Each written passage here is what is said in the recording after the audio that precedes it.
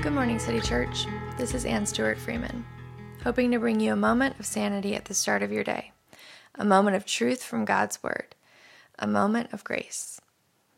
My nephew Palmer turns 10 today, which is wild. Feels like just yesterday I was holding him as a baby. He's the best. Right now he is obsessed with baseball. He plays on a travel team, and I love being able to go watch his games. All he wants to do when we are together is throw the baseball or practice hitting, which is very fun for him, but I'm old and I get tired. We've implemented the you hit it, you get it rule, aka I make him retrieve the ball. I'm such a cool aunt.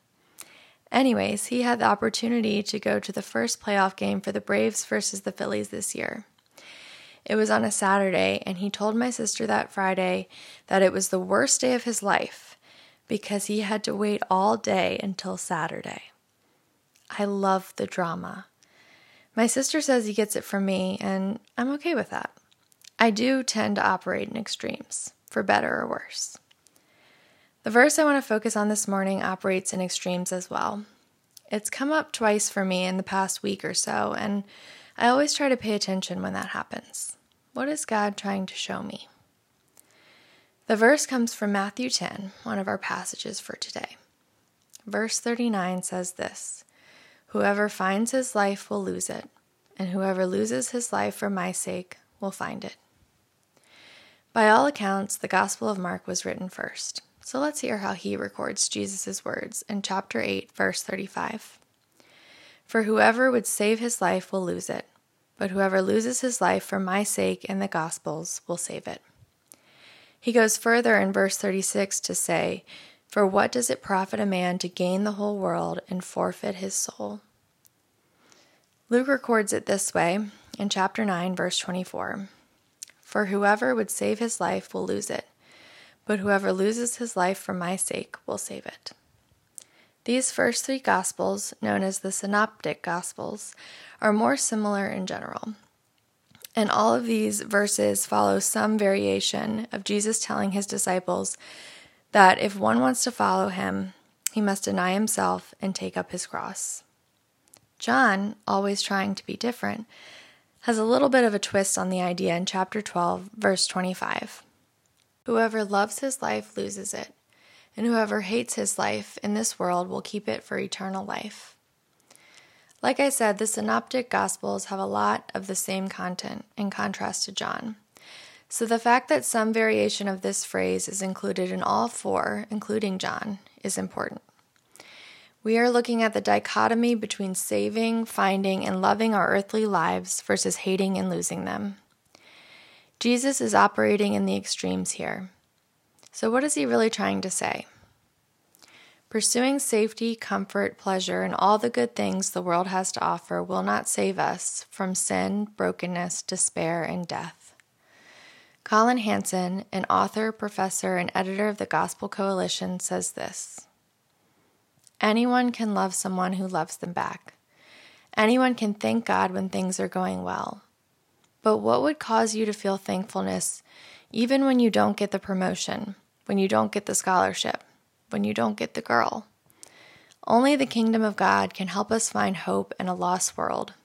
When we pick up that cross and follow him, we find the meaning of a life worth living. You need good news that will sustain you even in your worst nightmare, when all your planning is for naught, when yet another pregnancy test is negative, when you don't know when the next paycheck will come, when you look inside yourself for answers and emerge only with despair. And you need this good news even more when everything's going well, when you get the girl, land the job, buy the vacation home. Because Jesus tells us that when you feel at home in this world, you won't enjoy the next." This is a good yet hard reminder for me personally. As many of you know, I am single, but what you may not know is that there is a real grief that comes along with prolonged singleness. It's a type of ambiguous loss, a loss that is unclear and unseen. There are various types of ambiguous losses, but for a single person, it is the loss of partnership and family. And with the uncertainty of the future, the grief is difficult to resolve. I am in the midst of that grief. And yet I can hold the depth of my grief in one hand and not dismiss it or trivialize it, but at the same time hold in the other hand this truth, that getting all of the things that I want in life, while they may be good and real and valid things, will not save me. In fact, giving up all of my hopes and dreams for the sake of Jesus, holding him highest and first in my life, that is what will save me, and that is what will offer me true, abundant life. Life on this earth will never look exactly like we want. We won't get all the things. In fact, life is hard and will continue to be no matter your circumstances. That is real, and it is okay to feel the pain of that.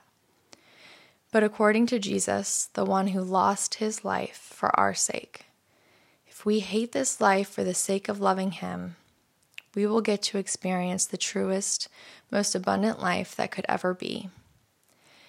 That truth may not take my pain away in this moment, but it gives me hope that all will be made right. Thanks for listening, City Church.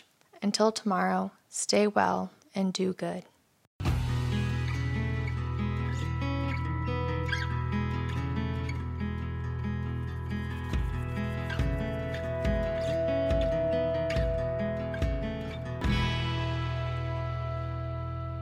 Good Morning City Church is a weekday podcast produced by the staff and members of City Church of Richmond, located in Richmond, Virginia. To learn more about us, please visit citychurchrva.com. That's citychurchrva.com. And thanks for listening.